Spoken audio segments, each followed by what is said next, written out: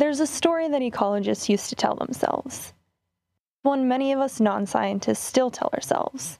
It's an old story, at least as old as ancient Greece, meant to explain why predators, wolves, falcons, sharks, didn't just totally decimate prey populations of deer, pigeons, and smaller fish, and why those animals didn't totally decimate their own food supplies of various plants. As the story goes, they have a natural inclination toward balance, but one being, every time it sticks its clumsy, opposable thumbs where they don't belong, throws everything off kilter, ruining the natural order. And for so long, we've thought about wilderness as a place that we just keep our hands off of. But now Humanity, with our technologies and our dumb curiosity and our general inclination to reject instinct, is the biggest wild card in nature, because we, so the story assumes, are not of nature. So, the best thing we can do to protect the natural order is to get ourselves out of the picture and let the world sort itself out. If we were to put even one more wolf out there, then whatever happens from here on out is going to be tainted by what humans did. In 1910, mathematician, chemist, and statistician Alfred James Lotka was developing a set of equations, which he would later use to model relationships between plants and herbivores. Around the same time, independent of Lotka's work, Vito Volterra, a mathematician and physicist, developed the same set of equations as he started to dip his toes into mathematical biology and predatory fish populations in the Adriatic Sea.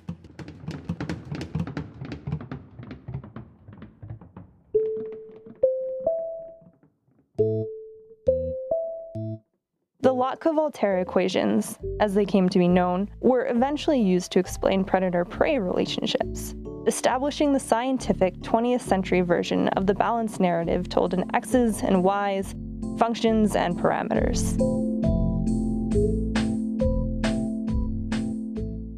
Kim Todd is a senior fellow with the Environmental Leadership Program and professor of nonfiction in the Master of Fine Arts program at the University of Minnesota in Minneapolis. In July of 2017, she published an essay in Orion magazine called The Island Wolves, about a group of wolves and moose living in what at first seemed like a natural laboratory in perfect isolation. In this lab, researchers could study a set of predators and prey who mapped beautifully onto the graphs produced by the Lotka-Volterra equations, which, as Kim writes in the essay, offered graceful waves, one trailing the other. A field mouse sleeping, a fox sleeping after. But in 2010, when DNA testing had become affordable and researchers were able to procure funding to test the wolves, what they learned threw decades of findings into question.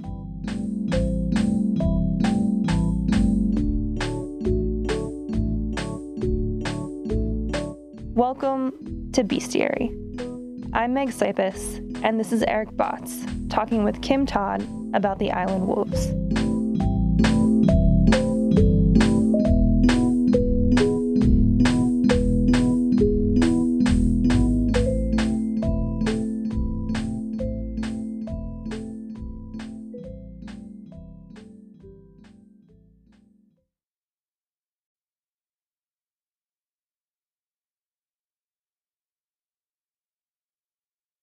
Tell me about Isle Royale pre-1900s. Well, Isle Royale is an island that's in the middle of Lake Superior, so it's very isolated from the mainland. But it did have a number of large mammals. It had caribou, it had lynx, and probably snowshoe hare as well that the lynx were hunting. So it did have some species, but it didn't have the species that it's most famous for these days, which are wolves and moose. And there's no concrete documentation of when the first of either of them arrived, but moose seemed like they started to show up, and people seem to, see start of evidence of them browsing and being present in the early 20th century. And it seems that they started to see presence of wolves in about the 50s. Moose, as it turns out, can swim. In fact, in the YouTube videos I found, they're pretty good at it, and they seem to enjoy it.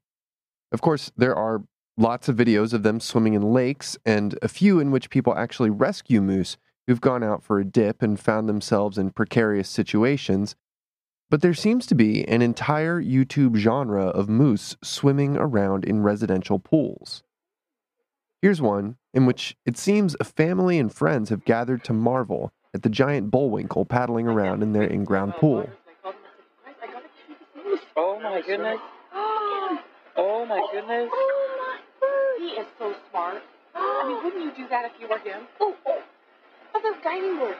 Oh my God. See, once he comes out, I think he's found. And here's another one where the homeowner has called local authorities to get the moose out of her pool. They all seem to think he's stuck and can't get out himself, but I'm not so sure. The two officers lasso the moose around the antlers and begin pulling it, first up the ramp that goes from the deep to the shallow end, and then up the stairs to get out.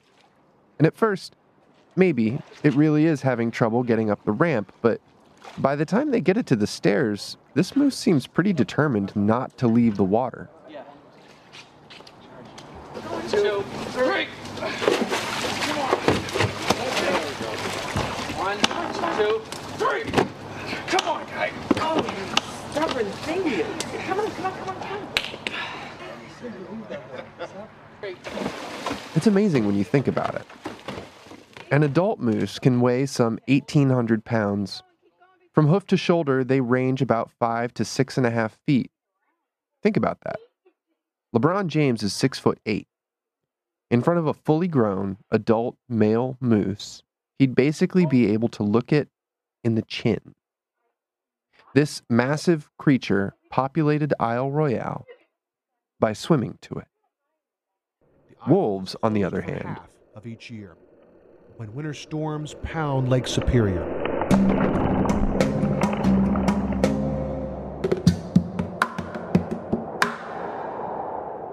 And it's the ice, or lack thereof, that determines whether or not wolves can cross from the mainland 15 miles away. With climate change, There were parallel ways that wolves came to Isle Royale. One was that it seems likely that wild wolves just came over themselves, that the lake froze and they must have strolled over some really cold winter. But then at the same time, wolves were being very deliberately targeted throughout the United States for elimination. Less than a century ago, nearly every wolf in the lower 48 had been poisoned, trapped, or shot. And this guy, Lee Smith, who was a newspaper man who lived in Michigan, thought that Isle Royale, because it was so isolated, would be a great refuge for wolves. And they wouldn't be having conflict with sheep ranchers and all kinds of things that they were having on the mainland. Conflict is a bit of an understatement. Regular listeners might remember from our coyote series some brutal accounts of the ways in which ranchers would torture and kill coyotes, from stoning them to death to soaking them in kerosene and lighting them on fire to sawing off their lower jaws and releasing them into the wild. The situation wasn't much better for wolves. In fact, you could argue that it was worse since, unlike coyotes, who at least have evolutionary strategies for surviving persecution, wolves were nearly wiped out. During their darkest hour, wolves persisted only in remote forests near Lake Superior. And during a cold winter in 1929... So, this guy, Lee Smits, a newspaperman and executive at ABC, had been advocating for wolves and had been trying to lift the bounty on timber wolves in Michigan, to no avail. The demonization of wolves was thorough and deep, and any effort to protect them from the wrath of hunters and ranchers was bound to meet intense resistance. Eventually, Smits decides the best way to protect the animal is to isolate it from humans. So he launches an effort to turn Isle Royale into a wolf refuge. And so originally he tried to get some hunters to bring him some wolf pups, and that didn't work out. And so then he just went to the zoo and took 3 wolves from the zoo. Lady, Queenie, and Adolf. And then this one wolf that he had actually been sort of raising as a pet along with his dog, and took them over to the island and let them go. Which one was he raising himself? Big Jim. Smits had raised Big Jim from a pup, alongside his terrier, taking the two out duck hunting until Before he decided that Big Jim should go be a wild wolf on Isle Royale. the wolves, on the other hand, Well, they weren't wild because they had been in a zoo, and Big Jim had essentially been being kept as a pet, and so they really liked hanging around people. And they were, taking people's laundry down from lines and hanging out near the lodge and basically not doing what Smits wanted wolves to do. And the rangers were growing increasingly annoyed. So they shot Adolf and Queenie, and then they took Lady and they captured her and they took her back to the zoo. And then Big Jim, they just never caught. And I guess he might have just sort of died without reproducing, or he might have been folded into the wild packs, which were building at the same time. People aren't sure what happened with him. so Smits' plan, although noble, was also naive. Nonetheless, those wild packs that had started to populate the island before the Smits pack fell apart, they had started growing. And in about the late 50s, so about 1958, Durwood Allen, this professor at Purdue, decided that they were going to study the wolves and their interaction with the moose. And they launched this decades-long study of predator and prey interactions with focuses on the wolf and the moose. And even though Smits' wolves didn't make it, life for the other wolves on Isle Royale, the ones that were actually wild, was working out pretty well. At least in their minds, it was unfolding the way that Smits wanted it to, right? It did seem to be this refuge where the wolves weren't being harassed and where they weren't having a lot of problems with people that they were having on the mainland. And it was a pretty simple system, at least it seemed. There was just the wolves, and they were feeding like almost exclusively on moose. So it seemed like this very good natural lab to watch these things unfold.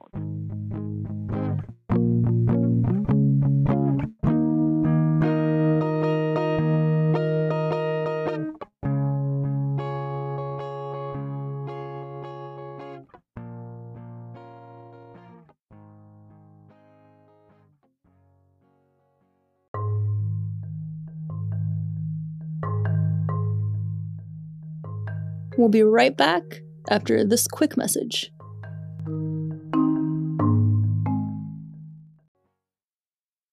At the top of the show, Meg brought up this concept, the balance of nature, that's been with us for a long, long time. Sort of, ancient Greeks were talking about, like Herodotus, the Greek historian, wondering why predators don't just eat all the prey. Because, they're hungry and there's their food, and, what's stopping them? So Herodotus decides that the only plausible explanation lay with the gods. Without them, animals would naturally glut on their food supplies and quickly turn the world around them into an arid wasteland. But why would the gods care? What reason would they have to intervene and prevent such destruction? Well, the answer, of course, was human prayer and sacrifice.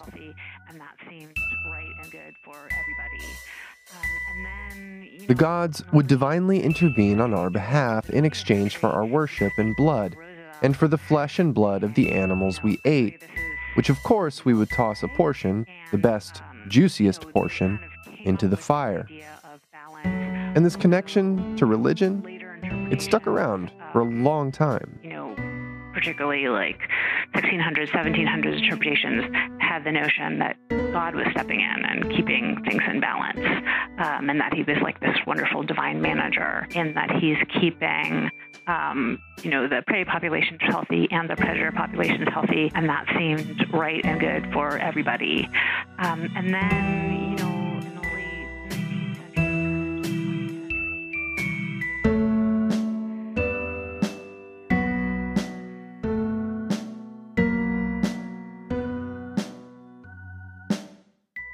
Well, In the late 19th and early 20th centuries, one U.S. president and a number of his allies saw things differently.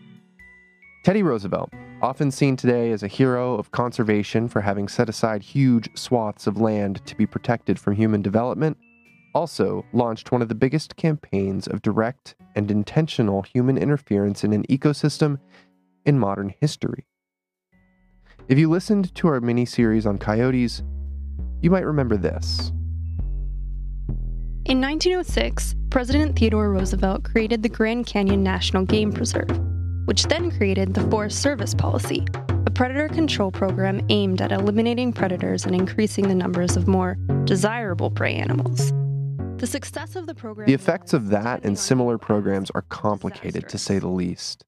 On the one hand, the parks and monuments Roosevelt created obviously benefited the animals in them, most apparently protecting their habitats from human settlement. And those benefits extended to predator and prey alike. On the other hand... And then, in the late 19th century, turned into the 20th century, you had people like Roosevelt saying, actually, this is terrible, and predatory animals are sort of cruel and immoral, and they're having these huge impacts on prey populations. We see these big decreases in deer. We see these big decreases in elk and animals that we want to promote. Let's get rid of the predators because they're evidence of something being wrong in the world. So when Leopold came along... Roosevelt and many other conservationists at the time cast predators as merciless slaughterers of desirable animals, as murderers who needed to be punished for their crimes.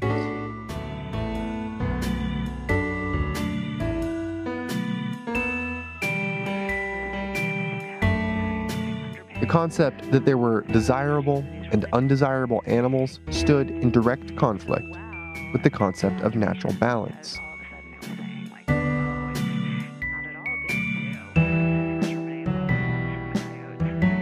Enter Aldo Leopold, the late, great conservationist. He builds up this narrative about the Kaibab Plateau, and as his version of the story goes... Before the 1900s, the Kaibab deer population was stable, right around 4,000. And then in 1906, Teddy Roosevelt creates the Grand Canyon National Game Preserve, which establishes a predator control program that's basically aimed at exterminating wolves, coyotes, and other predators to boost the populations of what they sort of regarded as desirable animals.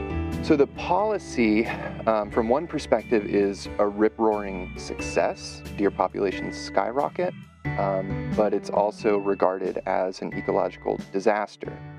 So after decimating the wolves and the deer populations go up, they end up stripping all the foliage in the area, and in the late 20s, early 30s, end up suffering from mass starvation.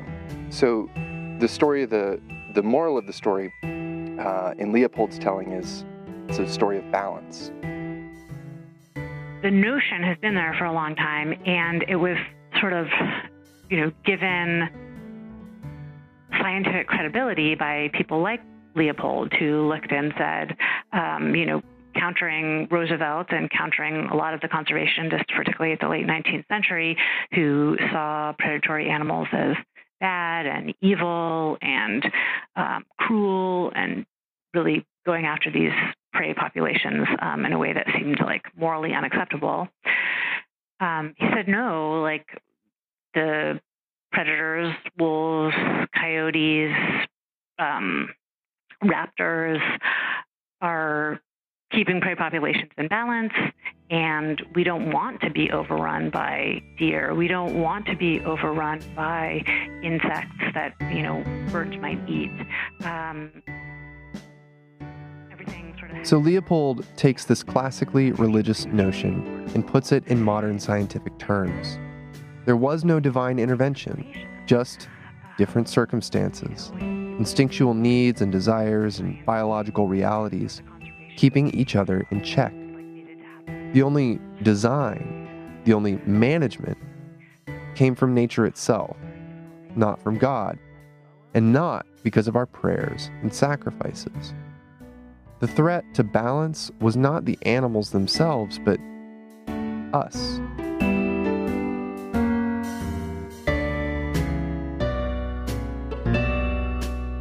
Leopold's version of the balance narrative fit so well as a tool for conservation, because all of a sudden it was saying, like, no, it's not at all good for us to exterminate all the wolves and the coyotes, because they're important. They have this important role in the ecosystem, and they're keeping not just themselves healthy, they're keeping the prey populations healthy, and they're keeping the plant populations healthy. And it was this very good, positive interpretation that was having wonderful real-world effects. And so it's an idea, I think, that's hard to let go of for that reason.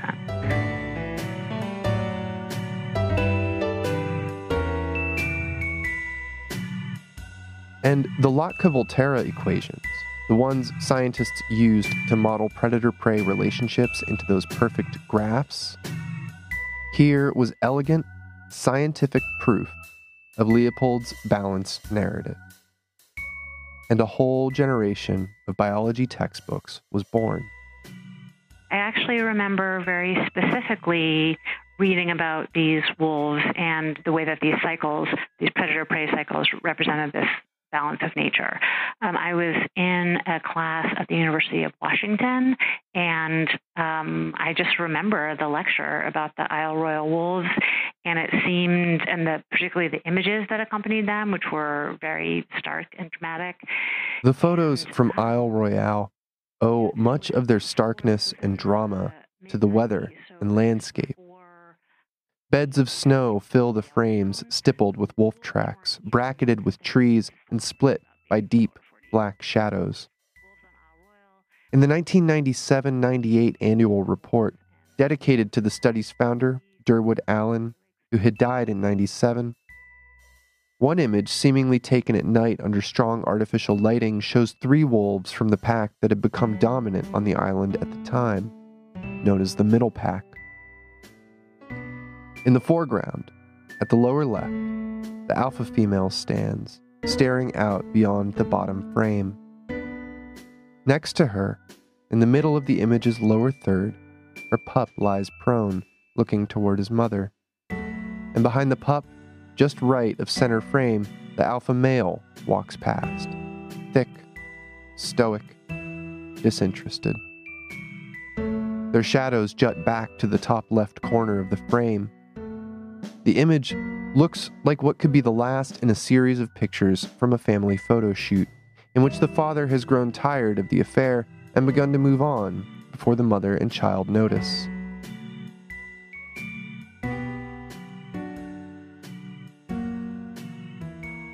It'd be more than a decade before researchers would come to realize the full importance of the alpha male from that photograph, as the wolves' savior, and later their downfall, as an agent of both stability and war on the island, as the catalyst who would turn almost a century of scientific certainty on its head.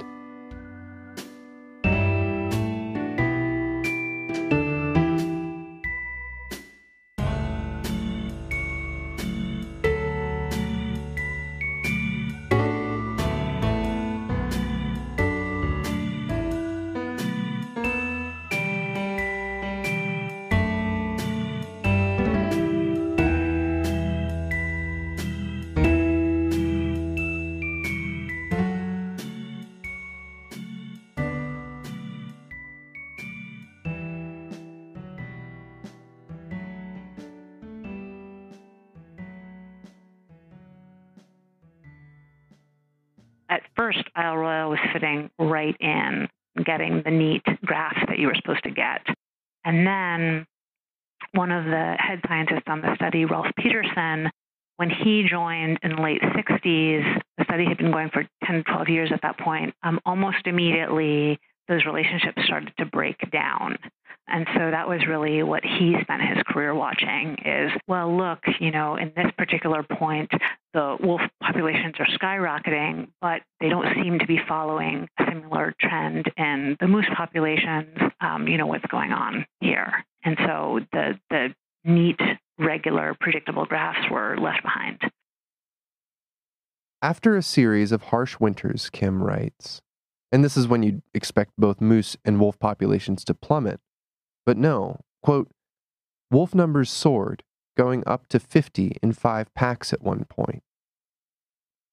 and the wolves started acting weird. Kim goes on, behavior changed, with wolves chasing moose off cliffs and eating just the organ meat before killing again. Moose numbers plummeted, then wolf numbers plummeted, then wolf numbers rose again. Yeah, and then in 1981... So you're not supposed to have dogs on the island, but somebody brought in their pet illegally on a private boat, and the pet was carrying canine parvovirus, and that quickly made its way through the wolf population, and you had several years where there was no pups surviving, and it really seemed like the wolf population was in a very bad place as a result of essentially a human action, right? This decision to bring a dog over. On top of that, the wolves had started to show signs of inbreeding depression. They were less fit, and they were just having trouble because of inbreeding and lack of fresh genes. And then we get a savior. Who is Old Gray Guy?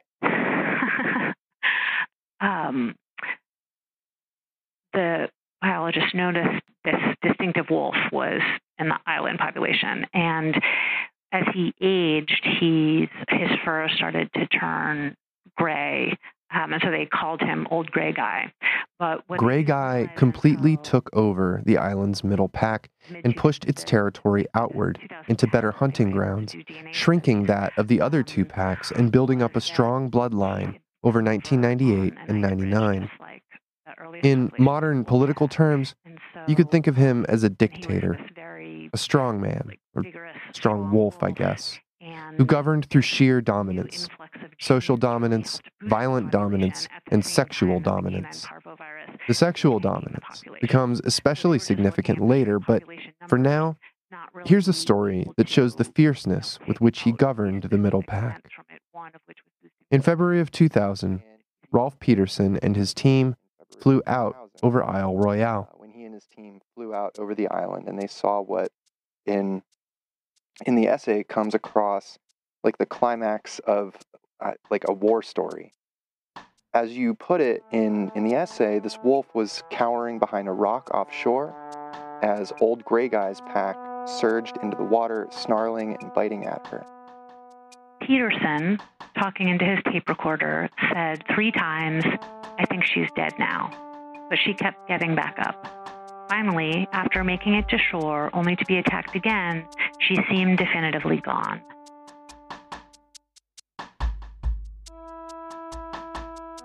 The men flew back to Wendigo for body bag and to refuel. When they got back, a male who had been far behind his packmates approached the carcass. And then, as Peterson later wrote excitedly in his report, the lone female raised her head. See the Ecological Studies of the Wolves of Isle Royale, 1999 through 2000. The next day, both wolves were gone, leaving behind bloody indents in the snow where the female had slept.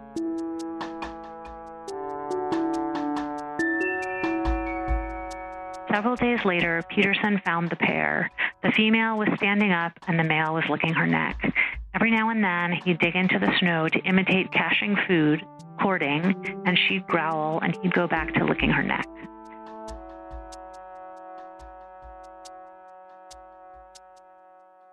The scientists dubbed her the Cinderella wolf, but Cinderella doesn't seem right.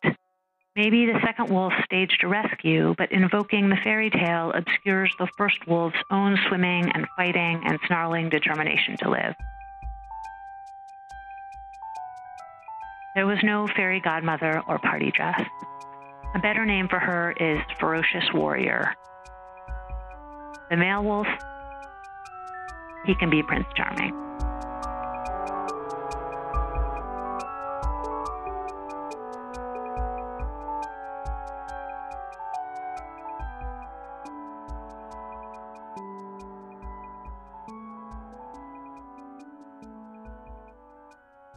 After a while, Gray Guy's dominance, which had at first been a blessing, pulling the wolves out of this increasingly septic gene pool, it becomes a curse. For over a decade, Peterson's team had wanted to run DNA tests on the Isle Royale wolves, and when they finally had the funds to do so, what they learned through their whole perception of the island, its wolves, and the models on which they had based all of their assumptions about populations into disarray. So they called him Old Gray Guy.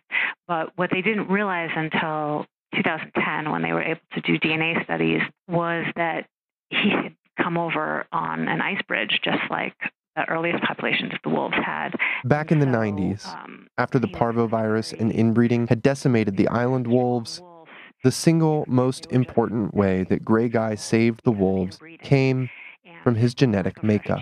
And then here comes in this very vigorous wolf who brings in all these fresh genes. So they were just looking at the straight population numbers, not really able to, pick out these specific events from it, one of which was boosting the population. Gray Guy's super genes. And the other of which was decreasing the population.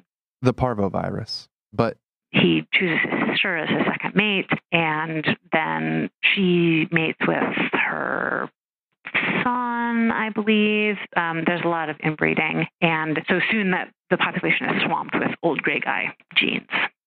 Which, of course, is a problem because you end up with all these recessive genes that are not so good for evolution, taking over the population, and they end up winning a whole lot of Darwin Awards. Yes, that's right. So, you see animals with severe spinal problems, some eye problems, just things which wouldn't have a chance to manifest if very close relatives weren't breeding with each other. The population was sort of declining and declining and declining as inbreeding was catching up with the wolves. They were just becoming in worse and worse health and having fewer pups. And then a number of them fell into a pit that was left over from mining. Isle Royale had mining on it for quite a while, and the pit was filled with water, and a number of them drowned in there. Some just vanished. And then, so you had this pair of two who was left, and they're both very closely related. And a number of years ago, there was three because they'd had a pup. But even looking at it over the air, from the air, Bruce Titch said. Bruce Titch is another one of the island researchers. That he didn't think it was going to live long. It seemed to have some skeletal problems, and it didn't. So as of our conversation, there's two wolves there. This conversation took place on December 1st. On December 5, Rolf Peterson published the following report in Science magazine. It reads like an obituary. The last remaining wolf pair on Michigan's Isle Royale may be gone, leaving behind a lone female who is both the daughter and half-sibling of the unaccounted-for male. Once numbering 50 or more, wolves on the 230-hectare island in Lake Superior kept the moose population there, which has ballooned to more than 1,600, in check. But recent years have brought a host of difficulties. Warming weather has melted the ice bridges that once allowed mainland wolves to come over, and a lack of new pack members has led to inbreeding and illness. Researchers who could not confirm the presence of the two wolves during their annual summer survey have called on the National Park Service to implement a genetic rescue. The service's preferred plan, now under review by the U.S. Department of the Interior, is to bring 20 to 30 new wolves to the island over a 5-year period.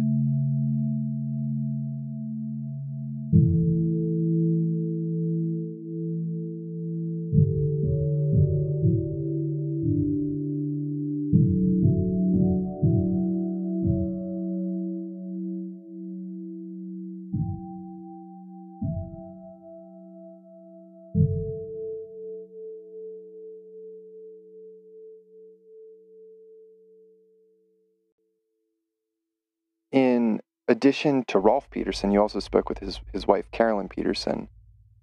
She says something during a talk at a campground on Isle Royale, which is, things are much more complicated than we thought. Things are changing all the time. We don't use the word balance anymore. Why not? I think because they just realized that that you couldn't explain what was happening on Isle Royale by just looking at the wolves and just looking at the moose and their interactions. So that's kind of the promise of like the Lotka-Voltaire equation, right? That you can just map the populations against each other over time. And it's not even as simple as changes in weather. You really have to account for chance events. Like, for instance, a man illegally bringing his sick dog to the island and infecting the population with canine parvovirus. You have to account for, strength and dominant personalities. If Ferocious Warrior hadn't fought as hard as she had, if she hadn't had the endurance that she had, if she died that day, the population would look completely different. The two remaining wolves on the island, have her DNA as a result of those personality traits that she has.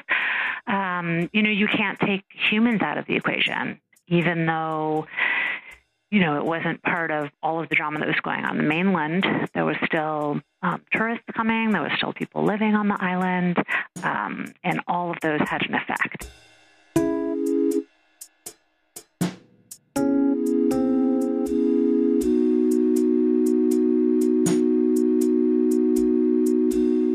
Humans have a strong, persistent tendency to separate ourselves from other animals, to draw a line between the human world and the natural world, such that we end up trying to erase ourselves from the picture of the studies that we conduct.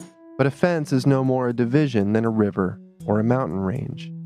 Our glass and concrete, our bricks and steel, our plastics and fabrics, synthetic or not, they're all natural, all parts of nature. We touch every part of this world, either directly, we exterminate a species, then we reintroduce it, or indirectly, we warm the globe, eating holes in its ozone, filling its oceans with plastic. In all of our grand scientific studies, in which we've worked so hard to understand the natural world, perhaps, as Kim writes, we are just studying ourselves, like Pooh and Piglet, tracking around the clump of larch. If we're trying to chart a system in absence of the human presence, which is ubiquitous and just across the border in some places. I mean, the policing of the border of Yellowstone in terms of what animals can come in and what animals can come out, and, what is their protection status once they're on one side or the other of the artificial human drawn line, is a case study in and of itself. I think that I was just trying to raise the question of, can we divorce ourselves from these natural phenomena that we want to study and that we aspire to study in isolation? How do we step back enough to both see ourselves in the picture while not over-inserting ourselves into it? Yeah, or even just the necessity for seeing ourselves in the picture.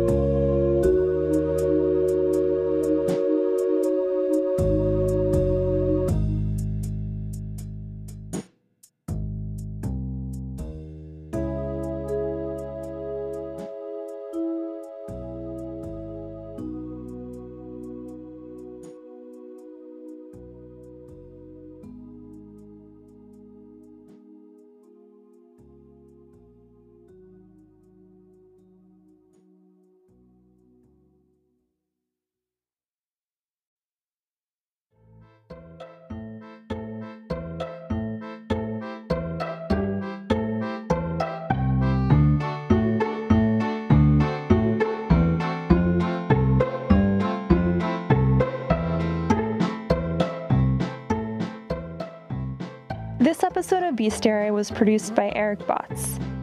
Eric also does our music and editing. You can subscribe to the show on Apple Podcasts, Stitcher, or whatever app you use to tap into the podcast ether. If you have an idea for an episode, email Eric at eric@bestiariapod.org, or hit us up on social media at bestiariapod on Facebook and Twitter. Our website is bestiariapod.org. Special thanks, of course, go out to Kim Todd. Kim was actually a professor of both mine and Eric's years ago, when we were both undergrads. We can't thank her enough for her tutelage. You can and should find Kim's essay, The Island Wolves, in Orion Magazine at orionmagazine.org. You can find more of Kim's work, including her excellent book Sparrow, at kimtodd.net. And you can learn more about the Isle Royale Wolves at isleroyalewolf.org, where you'll find all kinds of cool stuff, including videos and books about the island and wolves and moose, as well as annual reports from the researchers at Isle Royale. We'll talk to you in 2 weeks. As always, thanks for listening.